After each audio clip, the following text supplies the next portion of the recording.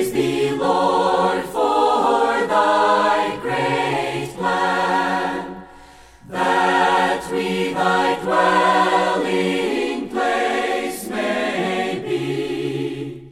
Welcome to Life Study of the Bible, provided by Living Stream Ministry and featuring the ministry of Watchman Nee and Witness Lee.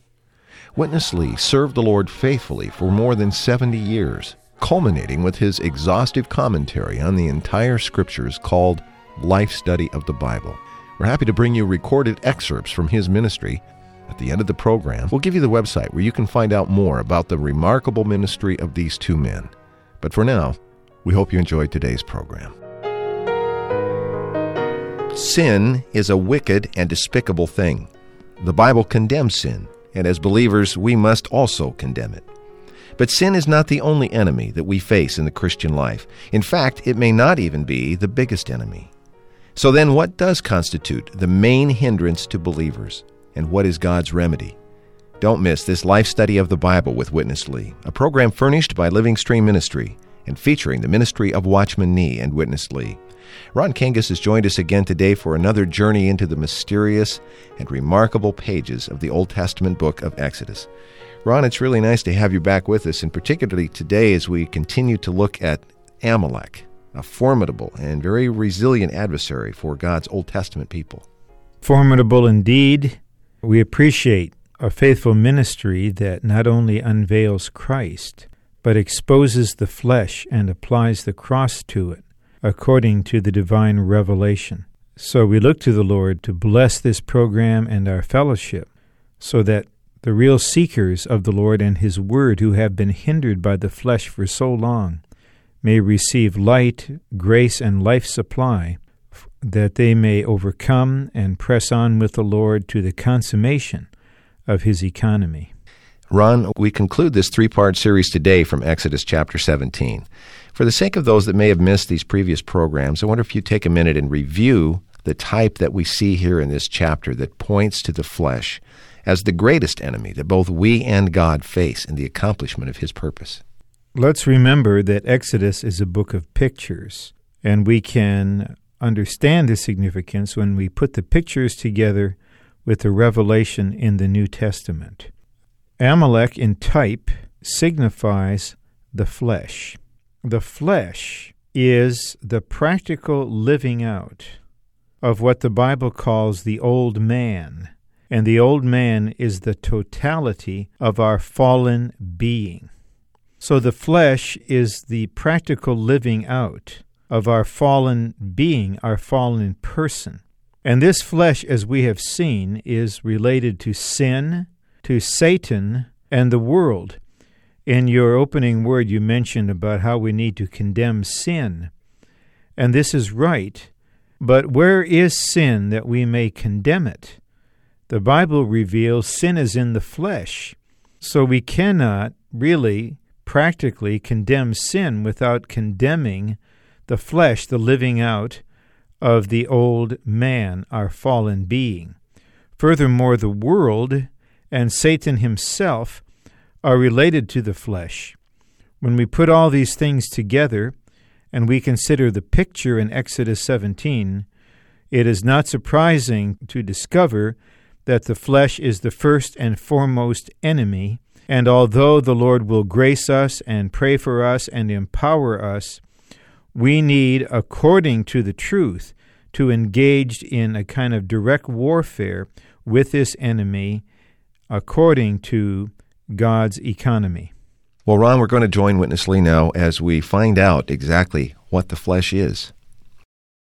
In the Bible, there is such a basic principle, that is, the spiritual things revealed in the New Testament always needs some solid and practical pictures to portray the reality of that certain spiritual thing. We all know in the New Testament, Paul was altogether against the flesh. In the whole Bible, there's no word so strong as Paul used in Romans 8. In Romans 8, verses 7 through 8, Paul said, the mind and the flesh is even enmity against God, because the flesh is not subject to the law of God, neither can it be. Not only so, the flesh also cannot please God. I do believe no other word is so clear, so strong, so emphatic as Paul's word in Romans 8. Yet, just by Romans 8 plus Galatians 5, we would be still not so easy to understand what is flesh. And especially the matter of flesh, even the term flesh in the Bible is used in many different ways. So it is really hard for us to get into this spiritual thing. How to deal with the flesh. What is flesh? Flesh is this. Whatever is done not by grace, that is flesh. And grace means what? Grace means God Himself. And grace means God doing everything for you. This is grace. The whole New Testament unveils to us this one thing, that grace is not just a kind of a physical, material blessing. Grace in the New Testament is just God Himself. Not only for enjoyment, but also doing everything for us. Anything that you do, that is flesh. Anything that God does for you, that is grace. Ron, the flesh is an awful thing, and it's condemned strongly in the Bible. It seems that to be able to recognize it should not be that difficult. But the definition that we just received is very surprising. Why would we say that anything that is not out of grace is the flesh? Okay, I'm not trying to be clever with you, but we say that because that's the truth. Grace is God Himself coming to us to be our supply, our enjoyment, our strength, our ability. To reject grace is to reject God. So if we do something for God without grace, that is, without God, then with what are we doing it? The only answer is, it's the flesh. Very active, seemingly in a good thing, but still the flesh. But if we allow, in our experience, grace to come in, that is, allow God to come in, to produce everything, to do everything, to be everything to us, then spontaneously the flesh will be set aside, and God as grace will produce something in us. The picture of Abraham producing Ishmael on the one hand and Isaac on the other hand points out the difference. The concubine, Hagar, signifies the law. Abraham's going to Hagar signifies Abraham exercising his flesh to attempt to produce something to fulfill the requirements of the law. And according to Galatians, that's flesh producing flesh. Abraham experienced the circumcision after this, signifying the application of the cross to the flesh. And later, Abraham goes to Sarah, who represents grace, and produces Isaac. So Christians, the busy ones, are so active producing things, but God cares for the source and the nature. If it's something not done by grace, in reality it's flesh, and it's rejected by God, just as Ishmael was rejected. But if it's something produced by grace, then the outcome will be something God is pleased with, because it will be something of Christ. We have to see what the flesh is. We have to agree with God concerning the flesh. And we have to experience the crucifixion of the flesh. Simultaneously, we need to know what grace is. We need to recognize our urgent and desperate need of grace, not merely as unmerited favor, but as God Himself, as our enjoyment. Well, let's go back to Witness Lee, and then you and I will return for some more fellowship. How to deal with this flesh? We have to identify ourselves with the interceding Christ, And we have to join ourselves to the slaying, fighting spirit. Right? We have seen this. But this flesh is not only versus grace, but also versus kingship. It's not a small thing. And this is why for the coming of God's kingdom, there is the need of thorough dealing with the flesh. Flesh has to go. Then the kingdom can come. Where flesh is, there's no kingdom of God. When kingdom of God comes, flesh is gone. Like Paul told us already, that our flesh is not able. It cannot be subject to God. What is the kingdom of God? The kingdom of God is a full subjection of everything to God in the whole universe. Flesh is altogether impossible to be subject to God. Amalek, in the eyes of God, was considered a hand against God's throne. Amalek tried to overthrow God's throne, as Satan did. Satan, in ancient time, did the same thing. Genesis 17, verse 16 says, because there is such a hand against the throne of God, so God will war against Amalek from generation through generation. Now you can see Amalek is versus God's authority. Check with yourself. Your flesh, no need to say the bad flesh, even your good flesh is a kind of enemy against God's authority. Satan is one with your flesh. Satan has a principle. He never comes to you in himself. He comes to you either in your wife, or in your husband, or in your child, or in a brother, or in a sister, and many times just in yourself. He came to you in yourself. Satan didn't come to Eve in himself. He came to Eve in a serpent. And one day in Matthew 16, he came to Lord Jesus in Peter. Every time you exercise your flesh, that flesh is just an instrument, a cloak, a covering of Satan. That is Satan in you. Ron, there was something here that reminded me of John 6 in the New Testament when the Lord spoke to all the disciples about the eating of his flesh and drinking of his blood.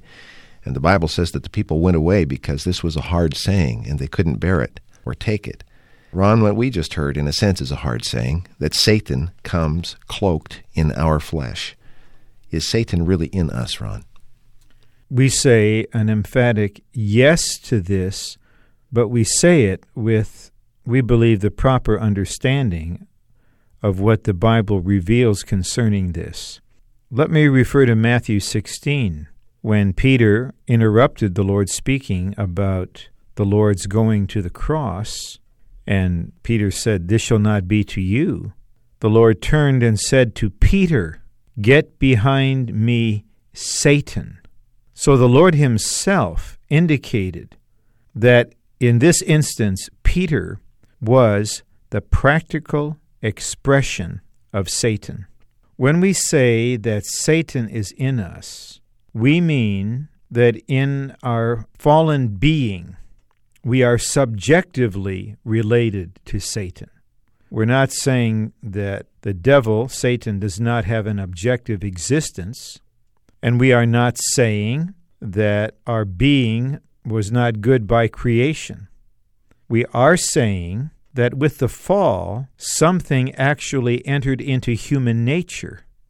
The element of sin, which is the nature of Satan, has come into us to be our constituent. And sin, especially as revealed in Romans 5, 6, and 7, is really a person. If you read what these chapters of Romans say about sin, you will see that sin is described in a way of personification.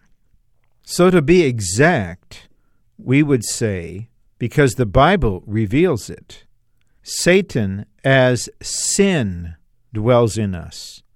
Satan injected his nature with his satanic life into our being. And when this sinful nature acts, it is the practical, subjective acting of Satan himself. Furthermore, in John 8:44, the Lord said, "You are of your father the devil."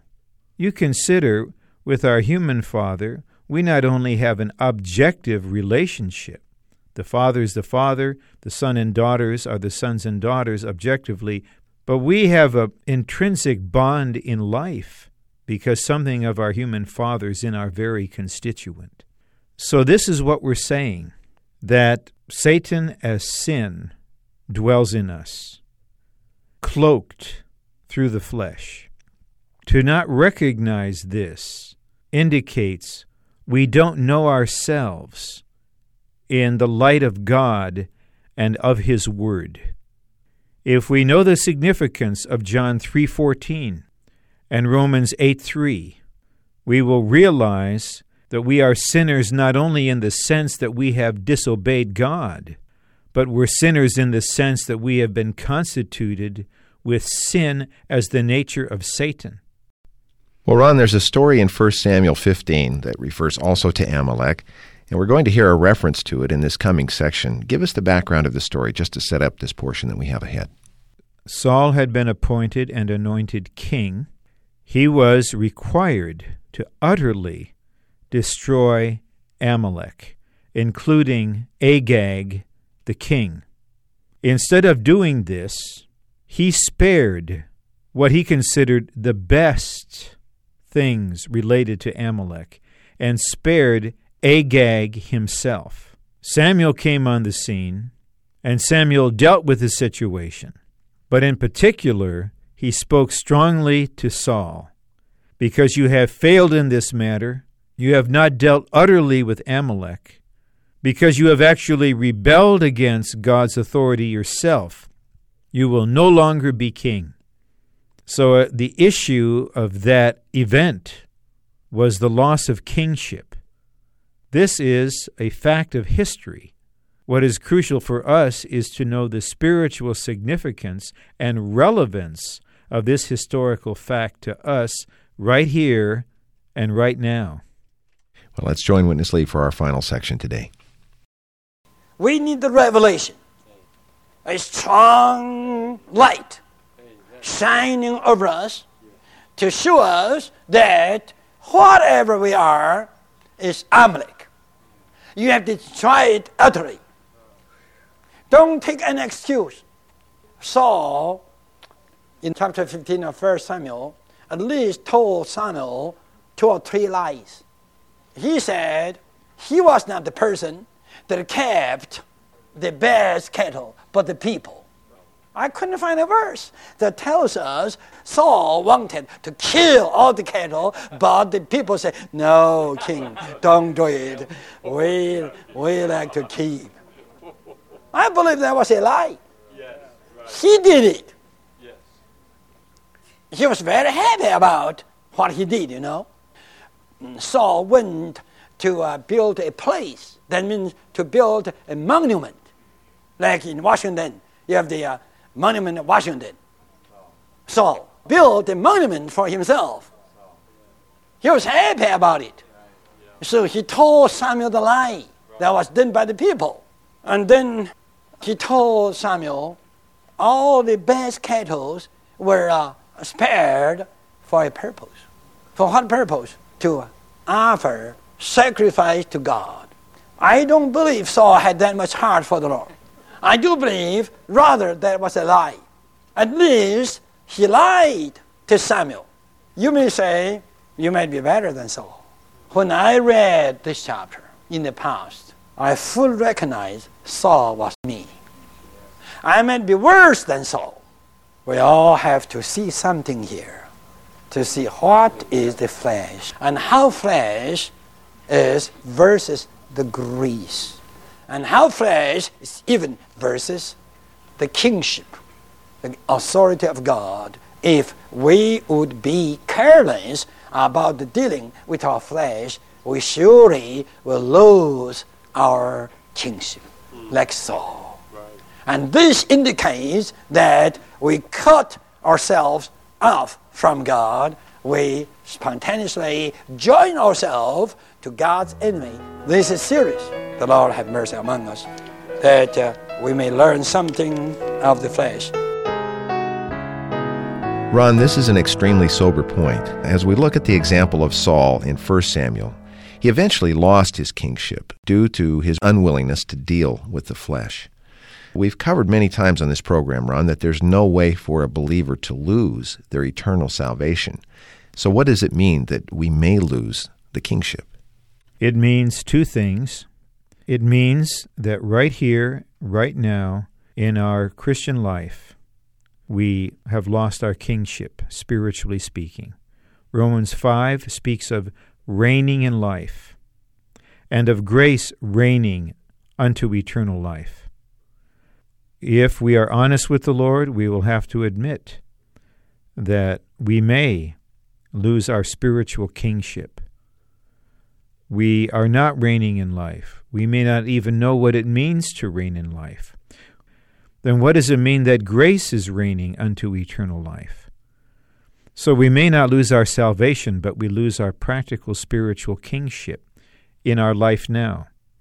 If that's our situation, and that's how we end our Christian life, we will lose the kingship in a second sense, in that when the Lord comes back and the kingdoms of the world become the kingdoms of our Lord and of His Christ, and He reigns on the earth, will not be included. We will not be there receiving the kingdom as a reward. Only the overcomers, that is, those who maintain their kingship, develop their kingship, and exercise their kingship to reign in life now, will reign with the Lord as kings in the coming age.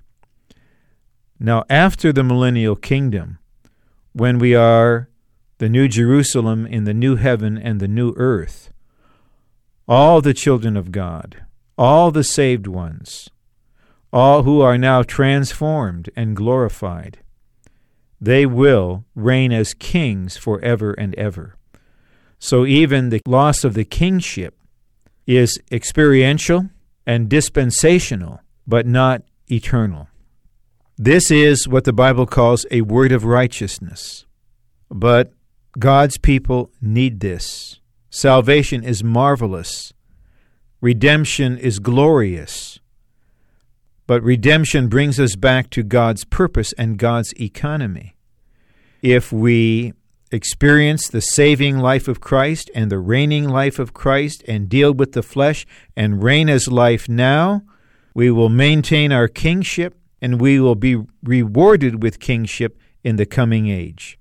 If we scoff at this kind of truth, if we continue to go the way of the flesh, we will be today's Sauls, dethroned and rejected, and we will not have the kingdom reward.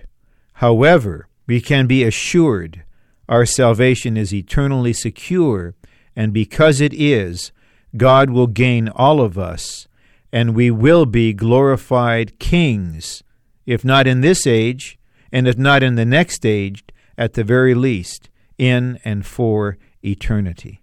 Well, Ron, that is a very fitting and proper note to close on. As we just have a fleeting few seconds remaining, I do have a quick postscript question for you, and that is, if you would just make a brief comment. It was Saul's unwillingness to deal with the good aspects of Amalek that really created the problem. And that's probably a warning that's suitable for us as well, isn't it? A critical warning. For instance, you may recognize you have a problem with your temper.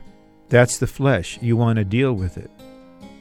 But you may not realize your patience is also the flesh.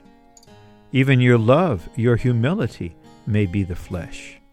If we do not allow the cross of Christ to touch all our natural and therefore fleshly virtues, we are perhaps unknowingly sparing major portions of the flesh.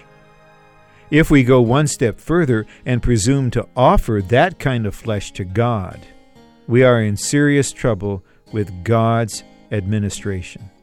We need to have the light that Paul had in Philippians 3 and count everything as loss and everything as dung, good or bad, and take Christ as everything. That is God's desire and God's intention in God's economy. Well, I've used the time that I normally have to talk about the Life Study messages, but it was worth it. For Ron Kangas Today, I'm Chris Wilde, and thank you for listening. Dear Lord, we give ourselves to Thee. Receive us into Thy wise hands. We hope you enjoyed this program. For more information on Witness Lee and Watchman Nee, please visit our website, lsm.org. Again, that's lsm.org. Thanks for listening today.